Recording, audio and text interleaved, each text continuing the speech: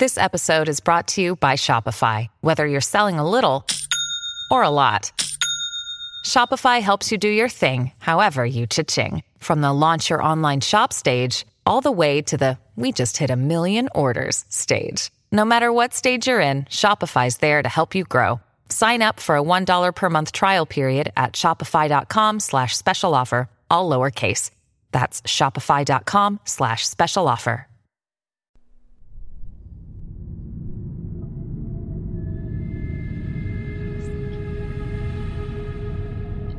Thank you for listening to the Martinis and the Macabre podcast. This show contains graphic content and explicit language. It is intended for immature adult audiences. Listener discretion is advised.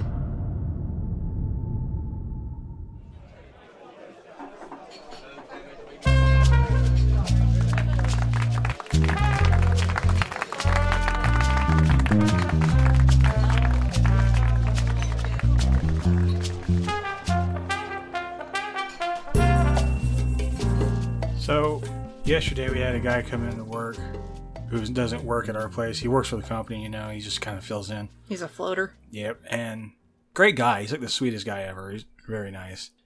And waited on a customer. I'm not going to bother describing, but you can see her on season 2 of Dope on Netflix. Getting pulled out of a car by a man with an M4 The rifle. meth lady. We've spoken at length about her. She came in and... She's free right now. Oh, yeah. Right now. Till she gets pulled over in your parking lot again. Yeah. Most times I'd be like, that's silly, but no, it could happen. So she bought a half pint of vodka and she left. And he looked at me. He was like, what? And I was like, you know who that was, right? He said, no. I said, okay. I said, do you have Netflix? He said, yeah. I said, great. There's this little ditty called Dope.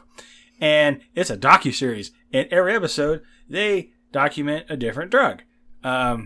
Cocaine, crack, heroin, opioids. Them too. And I said, Muncie got the meth episode. And he kind of rolled his eyes. He was like, yeah, I can see that. I'm like, yeah, totally. She got stopped right in front of the store and pulled out of the car.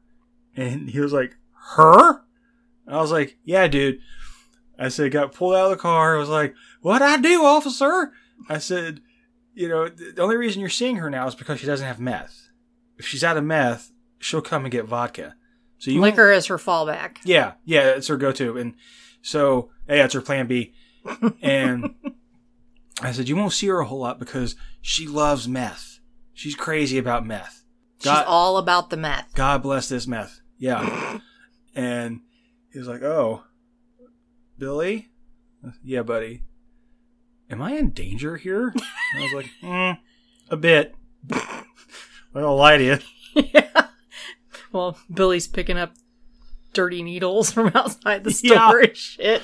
I'll never forget that. We were doing a delivery and it was a co-op and another company was over there picking up their stuff, and I told the owner's kid, I was like, hey, watch out for that heroin needle. And he was like, oh, Billy, you're crazy. They talk about you a lot. You're a funny guy. I'm like, yeah, it's right by your foot. And he looked down and he was like, oh my God. And oddly enough, 2 days later, that needle was gone. Which means someone picked it up. Somebody picked it up. I didn't call to have it removed. That means somebody was walking down the alley and was like, jackpot, and picked it up. Plastic gold. Man. All right, guys, welcome to Martinis and the Macabre, the podcast where we drunkenly discuss morbid murders, mysteries, and mayhem. I'm your host, Erica, joined by my husband and co-host, Billy. A lot of needles. And a dildo. Oh, yeah, I forgot about that. There's a dildo on the side of the road, yeah. Most other places you find, like, a used condom or, I don't know, an empty beer bottle. Not here. A dildo. Dildo. Probably used. Broke in half, which means somebody went to Hammertown. Or it broke flying out of a car window. It was one of those solid rubber ones where you could, like, it goes wobble, wobble, wobble, wobble, and you could, like, knock somebody out with it. You have dildo experience? Well, I dabble. And I remember seeing that. I was like, man, somebody really got it with that. Somebody went to town. Somebody really has some memories. A lot of memories on that there piece of rubber. Oh, that's so gross. I don't want to know what those memories are. I don't want to know. Man, that poor dildo has seen a lot of safety words. And ignored every one of those safety words. Somebody probably got beat over some meth Blueberry, with that dildo. Blueberry, please! Blueberry, stop! Oh, God. Okay. Enough dildo talk for this episode. Aw. You let down? Bummer. Sorry. Well, this episode, as you guys know, I recently started working at a prison here in lovely Indiana, Meth Central. Yay. Prison isn't in our town, but it is within the state. And I found out during one of my training classes, which is called CTI, I don't know what it stands for, but we had to go and basically it was death by PowerPoint, where they teach us how to talk with the inmates and do motivational interviewing and shit like that. It stands for Come Train Individuals. Maybe.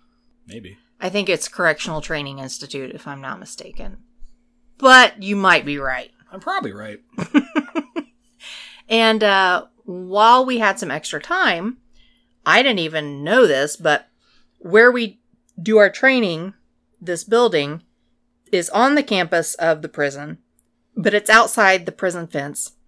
It's its own separate building, and actually people from correctional institutes all over the state come for this CTI training. And, I mean, we had correctional officers, mental health professionals, nursing, Airmark, who does our, like, kitchen staff, from all over different facilities. Michigan City and Pendleton and everywhere. But on our campus is the IDOC Museum, which is Indiana Department of Corrections. And they actually have like a little museum set up. And I don't think it's open to the public. I've tried to look into it because I know Billy would love to go see it. Aw, it's not? No, but you can like email somebody and try and request like a thing. But I think it's more for like classes than personal viewing. Well, then I'm going to get you fired. But it's one of the few places we could have our phones while we were in this building, which we can't take them into the prison because, you know, you might smuggle them to an offender or whatever.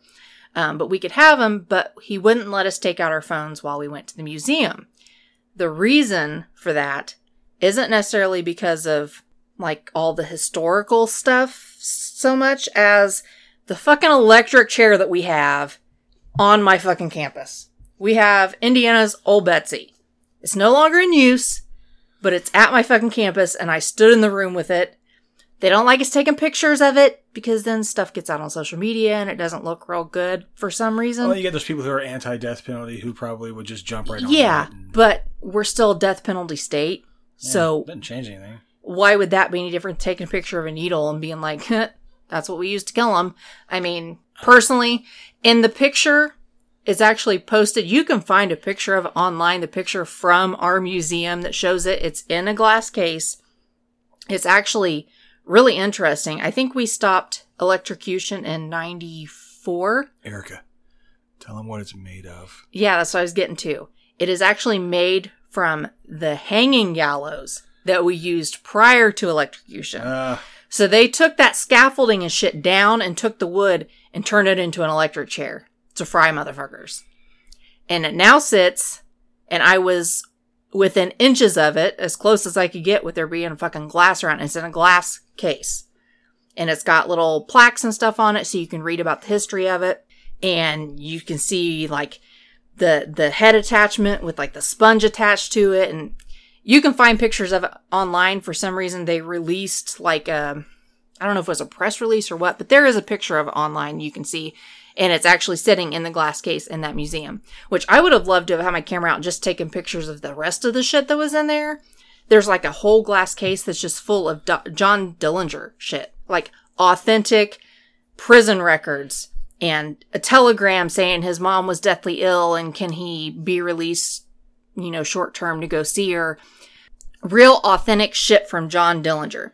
Now, we have that same stuff in a display case out in the hallway that's before you get into the museum. And so I took a picture of that because I knew Billy would like to see it. And there's another display case in that same hallway that's all about this one guy whose name is Stephen Judy. And I didn't realize this at the time, but a month or two ago, my mom was trying to suggest people that we could cover. And he was actually somebody that she suggested, but I didn't know who he was at the time. And it totally slipped my mind. Now, my mom's name is Judy, so it's kind of weird. But this guy's last name is Judy. And I started looking at the display case at all this shit. And he's actually known as, like, the most hated killer in Indiana. And I thought, this would be a good one to cover. Now, it is a little more grim than what I would normally cover. I will let you guys know right now there is murder of children involved. So if you are opposed to hearing about that, I mean, I know we've covered that before, but this one's a little more, I don't know. This one was a really hard one for me to research just because I had to get in the right mindset, because it almost felt too close, because I sat in this class down the hall from the electric chair that fried this guy. And I saw the actual paperwork from prison records that was in the hallway. They have all these letters and stuff posted of people requesting clemency for him. And it just felt really close, but I thought it was also something really interesting just because I had that closeness to it. It wasn't something completely obscure, but obscure enough that probably a lot of you guys hadn't heard of it. So that's what this case is about today. So, just fair warning, there is murder, there are children involved. If you're adverse to that, you don't have to listen. In fact, I'm going to leave. Bye. I don't like it when kids get hurt. I know, I don't either. And this is not one that I would typically cover, because there isn't a lot of humor to be found in this case. But his backstory kind of is insane. So, we'll jump into it.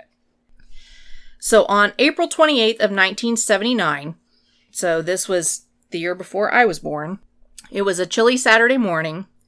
3 men were out hunting wild mushrooms near White Lick Creek in Morgan County, Indiana. And yes, all of the sources refer to these 3 men as mushroom quote-unquote hunters. Hunters. Not gatherers, not finders, not searchers. They're mushroom hunters. Like sportsmen? I guess so when it comes to mushroom. They get one of them bronzed? Maybe. That's kind of cool. But they're mushroom hunters. Don't you take that from them. That's a big thing here in Indiana. I don't know about other places, but I have so many customers when the weather turns, they're like, so what are you going to do, Dan? I said, I'm going to go home, take a shower, have a good cry, and go to bed, my everyday life. And I'm like, what are you doing today? They're like, I'm going to go mushroom picking. And I'm like, you're like the 20th fucking guy. I don't get it. Whatever. I mean, whatever floats your boat. And I don't know if it's edible mushrooms as far as, like, food mushrooms or, like, mushrooms. No, most of those, from what I believe, are found in shit. Maybe they were hunting for shit with mushrooms in it. Cow shit. They were hunting. And the mushrooms that grow out of the cow shit, they eat them. If I'm not mistaken. I could be wrong. I don't know. I've never done mushrooms. Couldn't tell you. I don't know. So, the area that these quote-unquote hunters were in is near State Road 67, which is what I used to drive when I worked in Anderson. It kind of goes around our town and over to the west. So it's between State Road 67 and a town called Mooresville. And Mooresville is about 20 miles southwest of Indianapolis, or it's about a 2-hour drive from where we live. Now, the mushroom hunters came across the body of a nearly naked woman in the creek and called the police. Don't air quote that. Hunters? They're hunters. Okay, guys. You can be hunters of mushrooms. It's okay. I'm not going to belittle their profession. Is it dumb? Maybe. Will I ever do it? Definitely not. Call them mushroom pickers. Mushroom gatherers. Don't call them fucking hunters. You're not creeping up on them. Dude, I had a customer one time try to get a case of beer off me, but in trade he would give me a mushroom picking stick. I said, what's that? They have a mushroom picking stick? Yeah, it's like a walking stick. But it hunts mushrooms. I don't know. They say they use the top of it to help dig them out or some weird shit like that. But all I could think of was, how it would. Okay. You know how like when people are looking for ghosts, they take those two rods and they try to make them cross. I can see a guy dressed like Gandalf or some shit with his mushroom picking stick, and he's just holding it out in front of him like, mushroom, mushroom, here mushroom. Like he's trying to make a mushroom call. I'm a mushroom. And it was like, oh, I found one. And like the stick points. And you're like, good job, girl. I don't think that's what happened, but I was down. I was going to cover a case of beer. Then he explained it to me. I'm like, I don't fucking like your goddamn stick. Take your fucking stick and go. Shove your stick up your ass. Okay, so they called the police, and the police arrived and found the woman with her hands and feet bound with strips of material torn from her own clothing, and her slacks were thrown over her face. While searching the area, authorities discovered an even more disturbing scene. The body of a young girl was also found nearby in the creek, tangled on some tree branches. Then a shout came from downstream. "We found 2 more!" The bodies of 2 young boys had also been found about 100 yards downstream. Hey, it's Kaylee Cuoco for Priceline. Ready to go to your happy place for a happy price? Well, why didn't you say so? Just download the Priceline app right now and save up to 60% on hotels. So whether it's Cousin Kevin's Kazoo Concert in Kansas City, go Kevin, or Becky's Bachelorette Bash in Bermuda, you never have to miss a trip ever again. So download the Priceline app today. Your savings are waiting.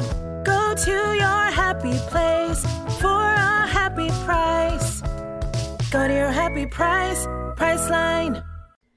Police found what they assumed was the woman's bank book at the scene. It had the name Terry Lee Chasteen printed on it with an Indianapolis address listed. Oh, FYI, I bet they don't hunt mushrooms anymore. Probably not. I bet now they just work at Jiffy Lube and just go on with their fucking lives. Like they're at a bar, and so I mentions mushroom hunting, and they take a long pull off their cigarette, like, mushroom hunter. Haven't heard that in a long time. Jimmy, give me another drink. My name's Steve. It's Jimmy today. Make it double. Make it a double. in a dirty glass. Like one of those collapsible sticks that black people use, but it's a mushroom picking stick and it's in a violin case. You put it under the bed, like in the movie The Patriot. Mel Gibson has tomahawk and shit in a little box like that's where his mushroom picking stick is. The mushroom picking staff. He like swore it off after they found dead bodies and apparently a people pair hanging from a tree. And they're just like, I'm done. No more of this life. Time to get my shit together. So while trying to confirm the woman's identity, they discovered that this Terry Chasteen that was listed on the bank book was a 21-year-old divorced mother of 3 who had 1 girl and 2 boys. Now, most sources list Terry as 22 or 23, but her date of birth was October 6, 1957, according to findagrave.com or whatever. And I've actually seen pictures of her gravestone, and it does list her date of birth as October 6, 1957. So that would actually just put her at 21. This sounds like the beginning of a horror movie. Like the beginning of Blair Witch. Yeah, pretty close. Terry lived with her boyfriend, Jack Lane. So, pretty sure that Terry and her children were the bodies that were found. Jack Lane was contacted by authorities, and of course they broke the news to him and asked if he would come and ID them. He confirmed that the woman was indeed Terry, and that the children were 5-year-old Misty Ann Zollers, 4-year-old Stephen Michael Chasteen, and 2-year-old Mark Lewis Chasteen. Forensics showed that Terry had been tied up with the fabric strips, raped, and then gagged with more strips of fabric and strangled. All 3 of the children died from asphyxia due to drowning. Jack Lane informed the police that Terry had left with the kids that morning around 6:30 a.m. in his red 1978 Ford Granada, which I didn't even know there was such a thing. But evidently, in 1978, they made Ford Granadas. I want to see it. 1978 Ford Granada. I'm going to look that up. And you'll recognize it when you see it. So Terry was going to take the kids that morning to the babysitter's, and then she was going to head to her work in the produce department of a Marsh supermarket, which, FYI, all of our Marshes closed down a few years ago, so no more Marsh. Bye, Marsh. Bye, Marsh. Oh. Yeah. Yeah, remember seeing those back in the day? Fucking everywhere. So she was going to work at Marsh Supermarket, and the strips of fabric that the killer had used to strangle her and tie her up had actually come from her Marsh uniform. And so Jack Lane tells the officers that he had actually passed his own abandoned car on I-465, which is the big road that loops around Indianapolis. And he saw it on I-465 while he was driving to meet the authorities to identify the bodies. He told them where it was located, and they had it towed for examination. Now, within the next 24 hours, of course, because everyone was shocked by this, no one in this area had ever heard of any kind of murder like this before. And within the next 24 hours, multiple witnesses came forward, claiming to have seen a red and silverish/gray truck in the White Lick Creek area the morning of the murders. One witness saw the truck parked near the red Ford Granada and a blonde man looking under the Granada's hood. Another witness saw a man and a woman in a red and gray truck, while a third witness saw a blonde man near the creek carrying a child under one arm with what was described as a, quote, child-shaped bundle under his other arm, whatever that means. It could have been a kid, maybe it wasn't. I guess they couldn't verify 100% that it was a child. How do they verify that? He had a child-shaped bundle. He had a bundle under his arm. What did it look like? Like a kid. Then it was a kid. And they also saw a third child walking in front of them. One of the witnesses recalled seeing this same red and gray truck at a nearby construction site several times in the past. So police were able to track down the truck based on where it had been seen at this construction site. And they traced it back to a man named Robert Carr. So Carr had a truck. Yeah. Yay. Authorities decided to pay a little visit to Robert Carr. They found the truck parked outside of his home. Robert acknowledged that it was indeed his truck, but he told them that he had lent it to his 22-year-old foster son, Stephen Judy, on Friday night, the night before the murders. He claimed Judy hadn't returned it until Saturday morning, sometime after 8 a.m. And Stephen Judy happened to be a bricklayer at the construction site where the truck had been seen many times. Judy wasn't there at the Carr residence at the time, but when he showed up a short time later, he was quickly arrested as police weren't taking any chances because Stephen Judy was a well-known name to authorities. So he was known for walking around town with a child-shaped bundle. Hunting mushrooms. Hunting mushrooms with his mushroom bow staff of his elders. Metal! Why don't we see mushroom sticks in, like, The Princess Bride or Willow? It seems like it'd be a good place for it. Maybe they do, and we just never knew that's what they were. I guess I'm going to have to rewatch The Princess Bride. Bummer. It's only like my favorite fucking movie. Well, Stephen Timothy Judy was born to parents Vernon Eugene and Myrtle Luella on May 24th of 1956. The couple had been married in 1954 and had a turbulent relationship. Vernon was in and out of jail and physically violent towards Myrtle, while Myrtle brought random men home regularly. I mean, just match made in heaven. Yeah. So until early adolescence, Stephen was surrounded by sex, crime, and violence. Perfect rearing for children. By age 12, he was shoplifting and already starting to experiment with sex and alcohol. At age 13, Stephen Judy went off the fucking deep end. He went to the apartment of an Indianapolis woman named Carol Emig, posing as a Boy Scout. Some sources say he was selling, like, cookies or popcorn or something, and some sources say he was selling Boy Scout tickets, but I don't know what that would be. But he was posing as a Boy Scout selling something. When he realized that she was home alone, he forced his way into her apartment using a pocket knife and raped her at knife point in her bedroom. 13. At 13. And that wasn't all. He proceeded to then stab her 42 times, only stopping after the blade broke. Then, God, he pulled out a hatchet and began swinging, managing to fracture Carol's skull and cutting off one of her fingers while she tried to block the hatchet blows. Wow. 13. Mind you, Noah is 14. I could not imagine him last year going and doing some shit like this. That is insane. Steven's a little fucking psycho. Yeah. Well, he ended up fleeing, leaving her to die. And when he got home, covered in blood, he told his sister that he had been attacked. She, of course, called the popo, and he eventually confessed the true story to them.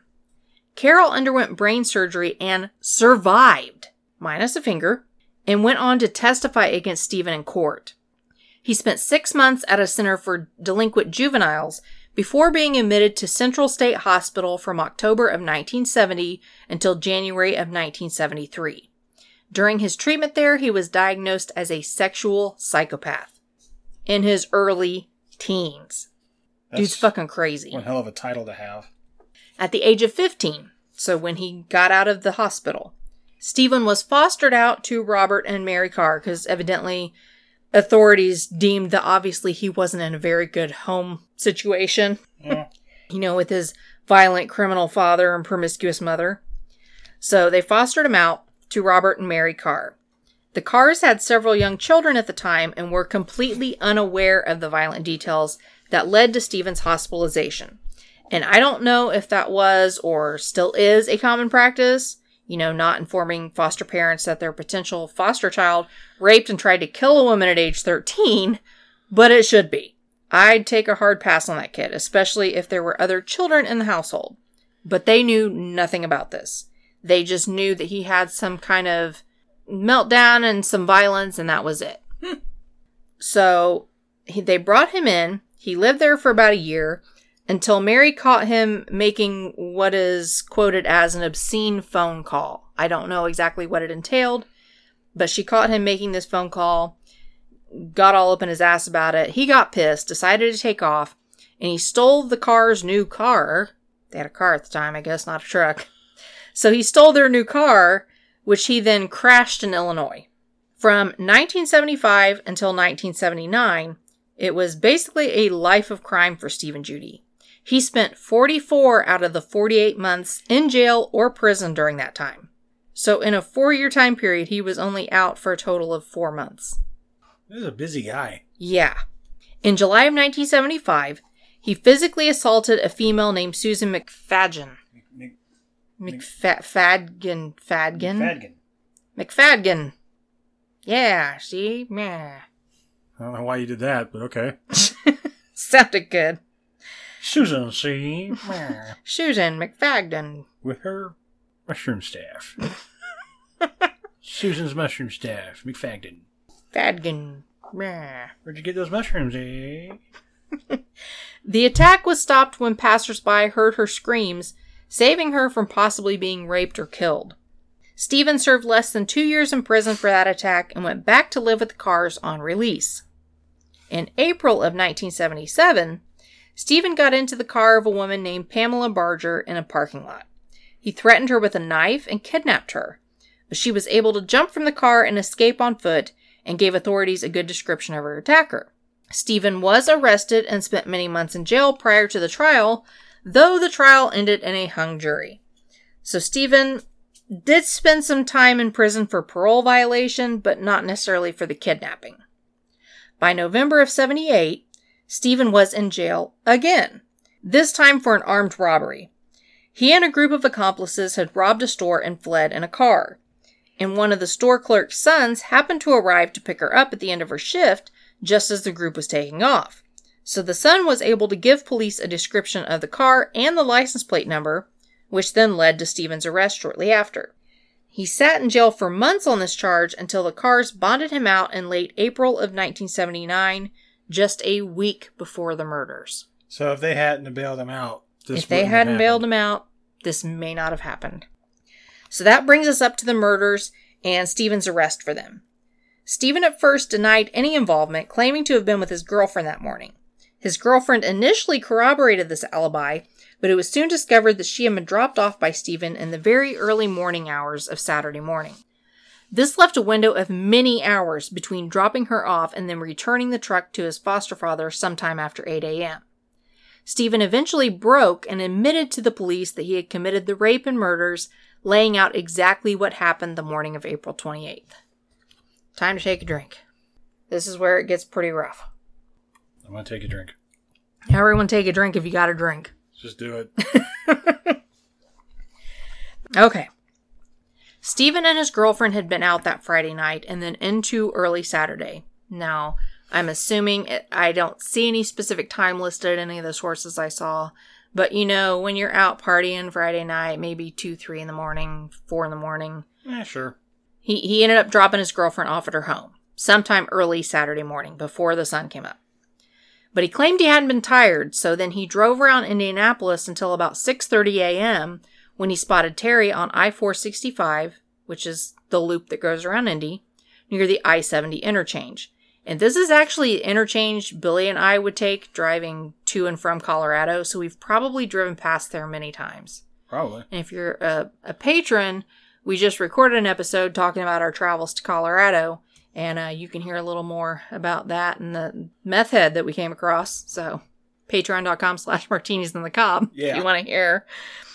But yeah, we've actually been around this area several times, at least I have, because I've driven there and back without Billy too. But yeah, it's kind of creepy to think that we've been by there.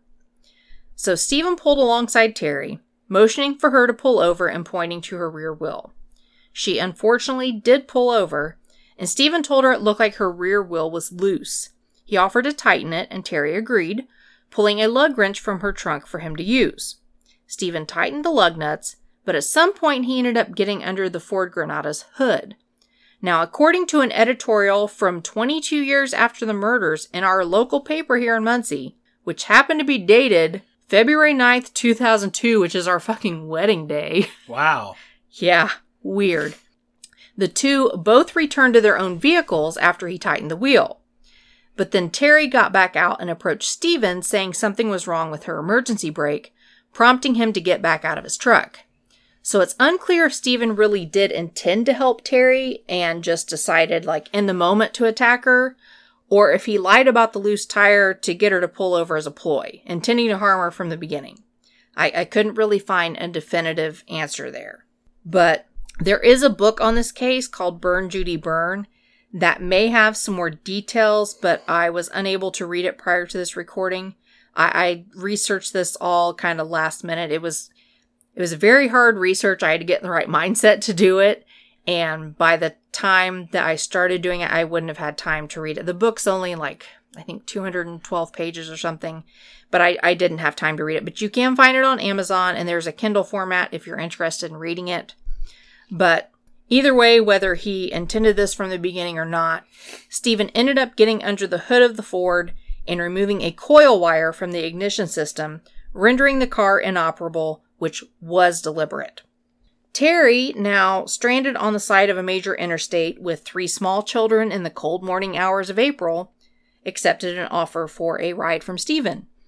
This guy saw her in what appeared to be some kind of distress because he thought her tire was loose, and he has her pull over and he helps her, and she thinks, okay, now I'm stuck.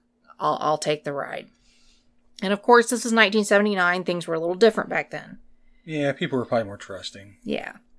So Terry sat on the passenger side of the truck, and her 3 children sat between her and Stephen. But Stephen didn't drive them to their requested location. He instead drove them to White Lick Creek. I don't have any details of what happened exactly during the ride, but with the children being between Stephen and Terry, we can assume that he probably made threats to harm the kids to keep Terry in line. I mean, most mothers wouldn't jump out to escape and leave their children sitting next to their kidnapper. And since she was not between Stephen and the kids, it's not like she could physically protect them from him or like push them out of the truck at a stoplight or when the truck slowed down for their own safety. She was kind of at his mercy because the kids were between them. Once at the creek area, as witnesses saw, Stephen carried at least one of the children and a, quote, child-shaped bundle, There it is again. end quote, as they walked toward the creek. When they were all in an isolated area, he sent the children further down the path ahead of him and Terry to play. He ripped Terry's clothes using the strips to bind her and raped her. She began screaming, so he shoved strips into her mouth in an attempt to muffle her cries. The children heard their mom's screams and ran back to where she was and began yelling at Stephen. He then strangled Terry until she was dead, picked up her body, and threw it in the creek, all of which the children witnessed. And that's one of the hardest parts for me right there, is he did all this in front of the kids. He then picked each of the children up, one by one, and then threw them as far as he could into the extremely cold water. Now, some sources say that he held them under the water, although I don't agree with that. I think he actually threw them, and I'll tell you why here in a minute. I actually looked up the temperature in Mooresville that day, and the low temp that morning was 39. So at around 7 or 7:30 a.m. when this all occurred, it was probably pretty close to that, meaning the water had to be close to freezing. Stephen told the authorities that he looked back as he walked away, and he saw one of the children trying to stand up in the creek. And that's why I think he had to have thrown them. If he held them down and drowned them, they wouldn't have been standing up. Yeah. They were trying to get up out of the water. So, leaving them for dead, because obviously he knew that they probably couldn't get out of the situation, he then tried to get rid of his footprints, and I'm assuming he did that by, raking the ground with something or raking his foot across it, and he headed back to his truck. He drove away from the scene, which was witnessed, stopped and bought a soft drink, and threw away the coil wire he had taken from the Ford Granada. Because, he worked up a thirst. Yeah, okay. That's what I want to do after I murder a mom and her 3 kids, is stop for a soft drink. Yeah. Many pieces of evidence corroborated Stephen's recollection of events. The coil wire was indeed missing from the car that Terry had been driving. It was concluded that Terry had been raped. A coat at the crime scene had semen stain on it that was compatible with Stephen's blood and what is labeled as an H antigen that he carried as well. And that's listed in a court document that you can find online. But that's probably a typo, and it's probably supposed to be an H antigen. What's that?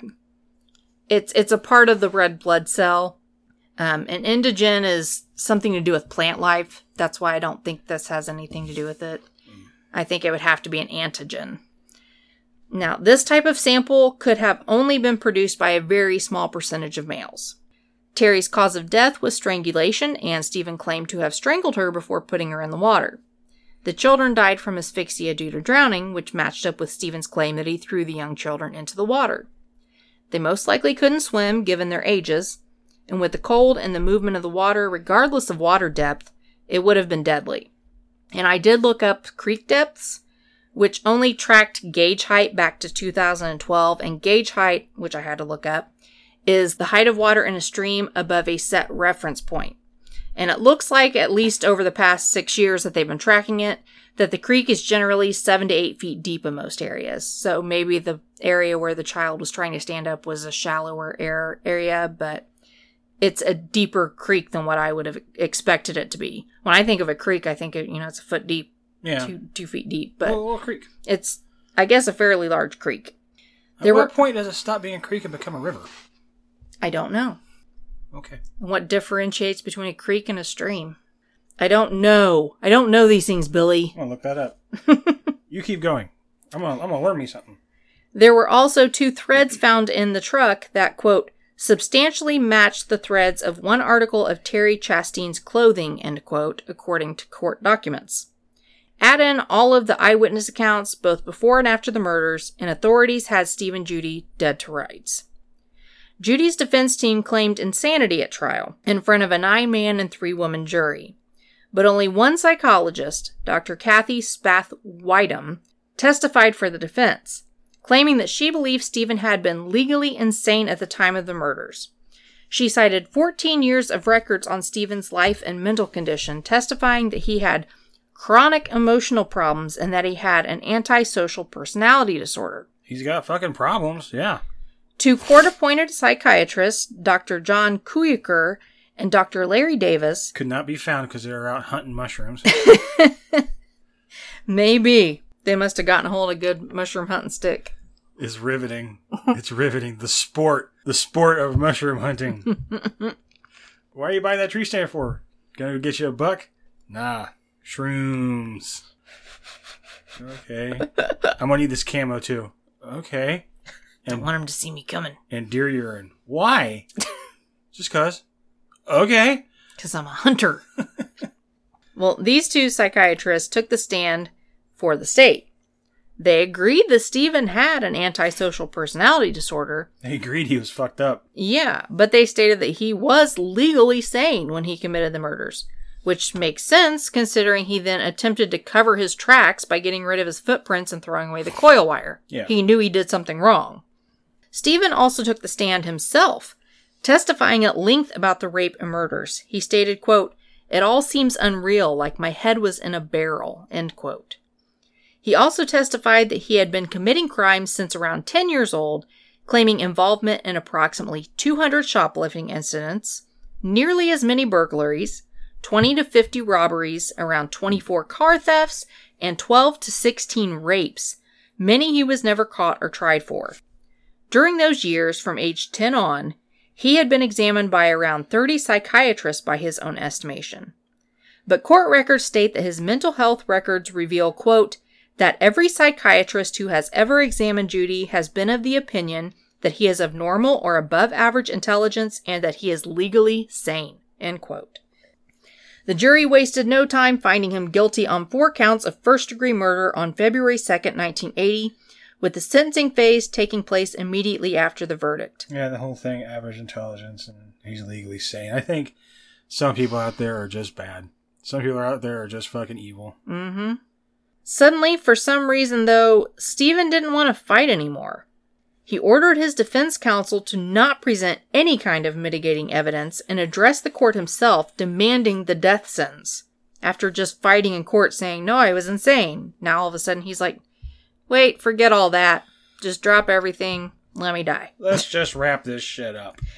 He told jurors, quote, "You had better put me to death because next time it might be one of you or your family," end quote.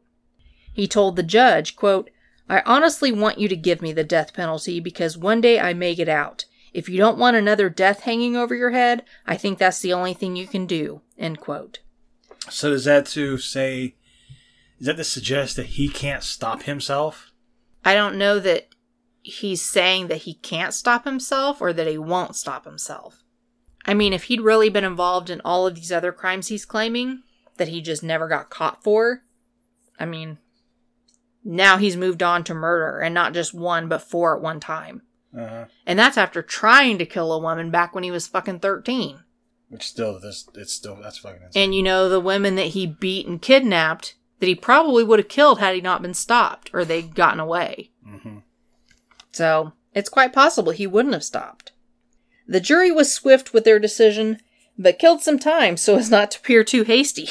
Nice. Jury foreman John Sappington later stated, quote, "I said, let's sit here for a while so it doesn't look so bad." And what have I said? I've mentioned that shit before. If you're on a jury, fucking milk it, man. Take your time. You're on the government's dime. Order some pizzas. Fucking have a party. Yeah, and I believe this was a quote in that article that was in our local newspaper. He said, "I said, let's sit here for a while so it doesn't look so bad. We had some coffee and then called for the bailiff." See? They got it. They're like, oh man, we can't go out there too quick. They're just going to make it look like we didn't even take time to go over it or review it or debate back and forth. No, they wanted him fucking dead. I know, that's what I'm saying. It's like, oh, they're probably going to think this if we come back too quick. And they're like, fuck it, y'all thirsty? What y'all doing? Smoke them if you got them. Well, they voted for the death penalty. And on February 25th, 1980, Judge Jeffrey V. Bowles formally sentenced Stephen Judy to death via the electric chair. Stephen was transferred to death row at Indiana State Prison in Michigan City, which is in the northernmost part of the state along Lake Michigan. I actually had to look it up because I knew we had a prison up in Michigan City, but I wasn't sure where, but it's right along the southern border of Lake Michigan. You know, I looked online because I'm always wanting to get out of Muncie. So I looked at like the best places to live in Indiana. Mm-hmm. And then, tell you how fucking weird the internet is. Before I typed in best cities to live in the United States, right? Mm-hmm. First one was like your first like list that shows this and click on this to continue. The second one was like Nazis. It was like a Nazi website. What? I was like, what the fuck? Why is that there? But yeah, I even thought I misspelled something, so I retyped it in. No, It came up again. We'll have to look into that. That's weird. I'm not clicking on that. No, I'm just curious as to what would bring that up in the Google search for best places to live. I have no clue. I kind of don't want to know. Oh, but anyway, Michigan City was on that list. As one of the best, nicest places to live as far as like the education system, rate of employment, and crime. It's not too far from Gary. It looks like it's maybe like 100 miles. I could be off. I didn't like measure. But there's like Michigan City, and then down further to the southwest is Gary. And then you kind of do that upswing back on the other side, like Michigan, and there's Chicago. I was like, I don't know. Gary. That's our Detroit. Yeah. Used to be the murder capital of the United States. It's where Michael Jackson was born. Don't go to Gary. Don't go to Gary. So, with any death sentence comes a mandatory appeal. But Stephen got the Indiana Supreme Court to allow him to waive his appeal, and the 5 judges upheld the convictions 5-0 on January 30th, 1981. They affirmed the death sentence 4-1. But despite the horrible crimes committed and the fact that Stephen Judy was willing to die for them, people actually petitioned the governor, who was Robert Orr at the time, for clemency. The ACLU, or American Civil Liberties Union, if you're not from the U.S., tried to file motions to prevent the execution from taking place, but they were dismissed. And I'll try to put up a couple of pictures I took, like I mentioned before, in the display case, the letters and groups that sent requests to overturn the death sentence or stay the execution. And I already mentioned that that's in the hallway outside of the IDOC museum, but I do have actual pictures that I took of some of those, so I'll try and put those up. Well, all of these requests were dismissed because, the government's like, fuck you, we make the rules. Yeah. So they dismissed all those, and his execution was set for March 9th. It's like one of those things like, okay, thanks for coming out. Like, yeah, appreciate it. Okay. As they wad it up and throw it in the trash. In front of them. Yeah. Oh, you made some really compelling points. Yeah. So they set his execution for March 9th, 1981, less than 2 years after the murders took place. Stephen told reporters prior to his execution day, quote, "I've got a whole box of bad memories. Anything good never made an impression on me," end quote. He made wisecracks to his foster family about his impending death and joked to his lawyer that he was going to quit smoking. In the 24 hours prior to the execution, Stephen met with family, and his foster father claims he did cry at one point. But everyone claims he was calm, remorseless, comedic, or a combination of the three at the time. He gave his wristwatch to a fellow death row inmate that he had formed a friendship with, and then enjoyed his last meal, which consisted of prime rib, lobster, baked potatoes, salad, and dinner rolls. He just kind of went traditional. Yeah. Nothing crazy. He did request beer, but that was denied.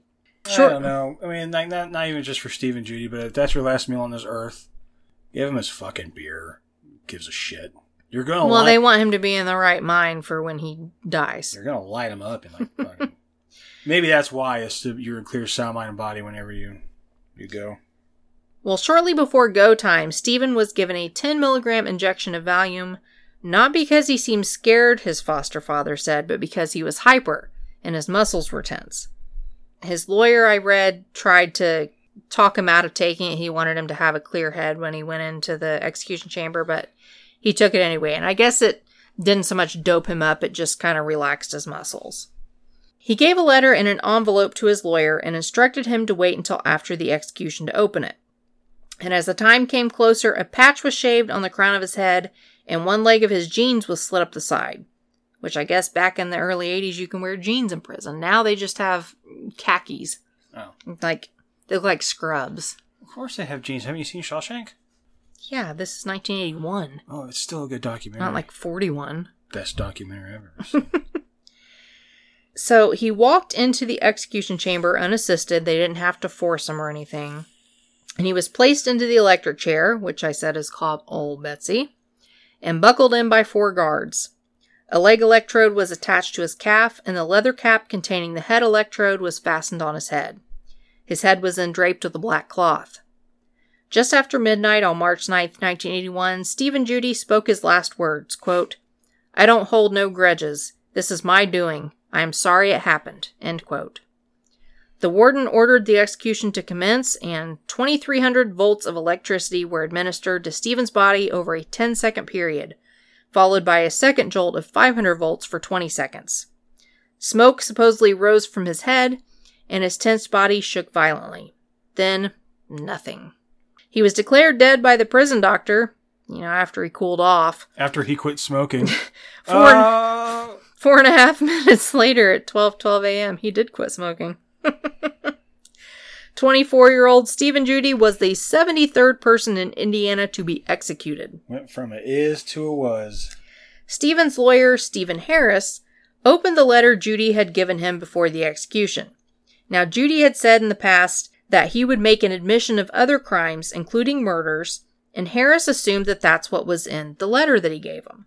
Instead, he found several pages of stenographer's notebook paper with only the first page written on. It read, quote, "I'm sorry, Steve, but I've decided to handle it this way because I care too much for my foster mom and family. I hope you can understand. Thank you for all that you've done for me," end quote. And then his signature. Harris was quoted by our local paper as saying, "That little son of a bitch," when he read the note.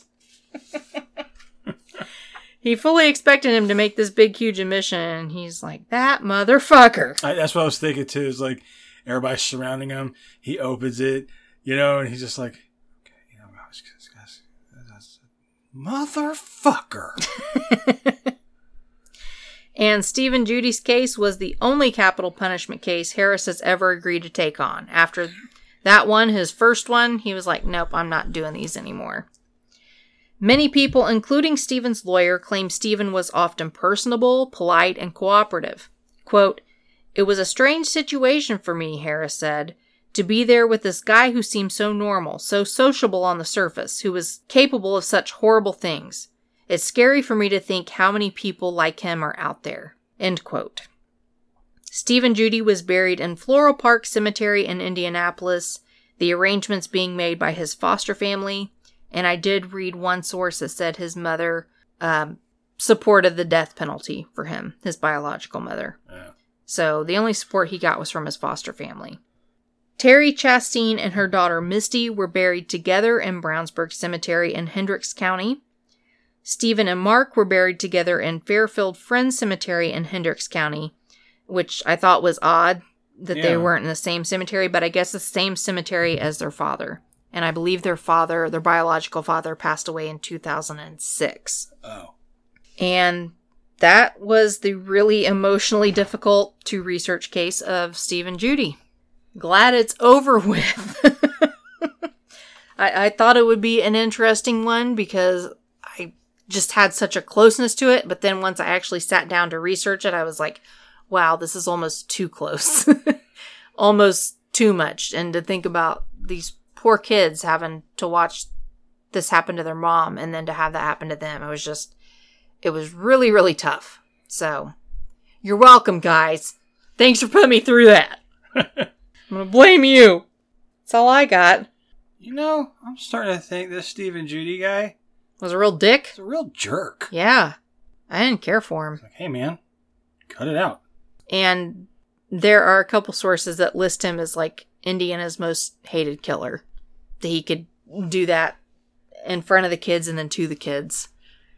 Yeah. Make them watch him kill their mom, and then it's just, I don't want to think about it anymore. So yeah, that's it, guys. Sorry about that one. It was a rough one. We made it through it. Yay! Mushroom Hunters for the win. Yeah. So thanks for listening to the episode, guys. Thanks for sticking it out. You get a gold star if you made it this far. And if you liked what you heard, please don't take the topic of this one into consideration. But if you like our show, please get on iTunes, leave us a 5-star rating and review. This really is the best way to help us. It's the easiest way to help us. It really helps with the visibility of the show. It makes us easier to find. We know it can be a real pain in the ass, but we would really appreciate it. Get on there, like I said last time, fuck you, Audible, whatever you want to put, give us that 5-star rating and review. It really means a lot to us.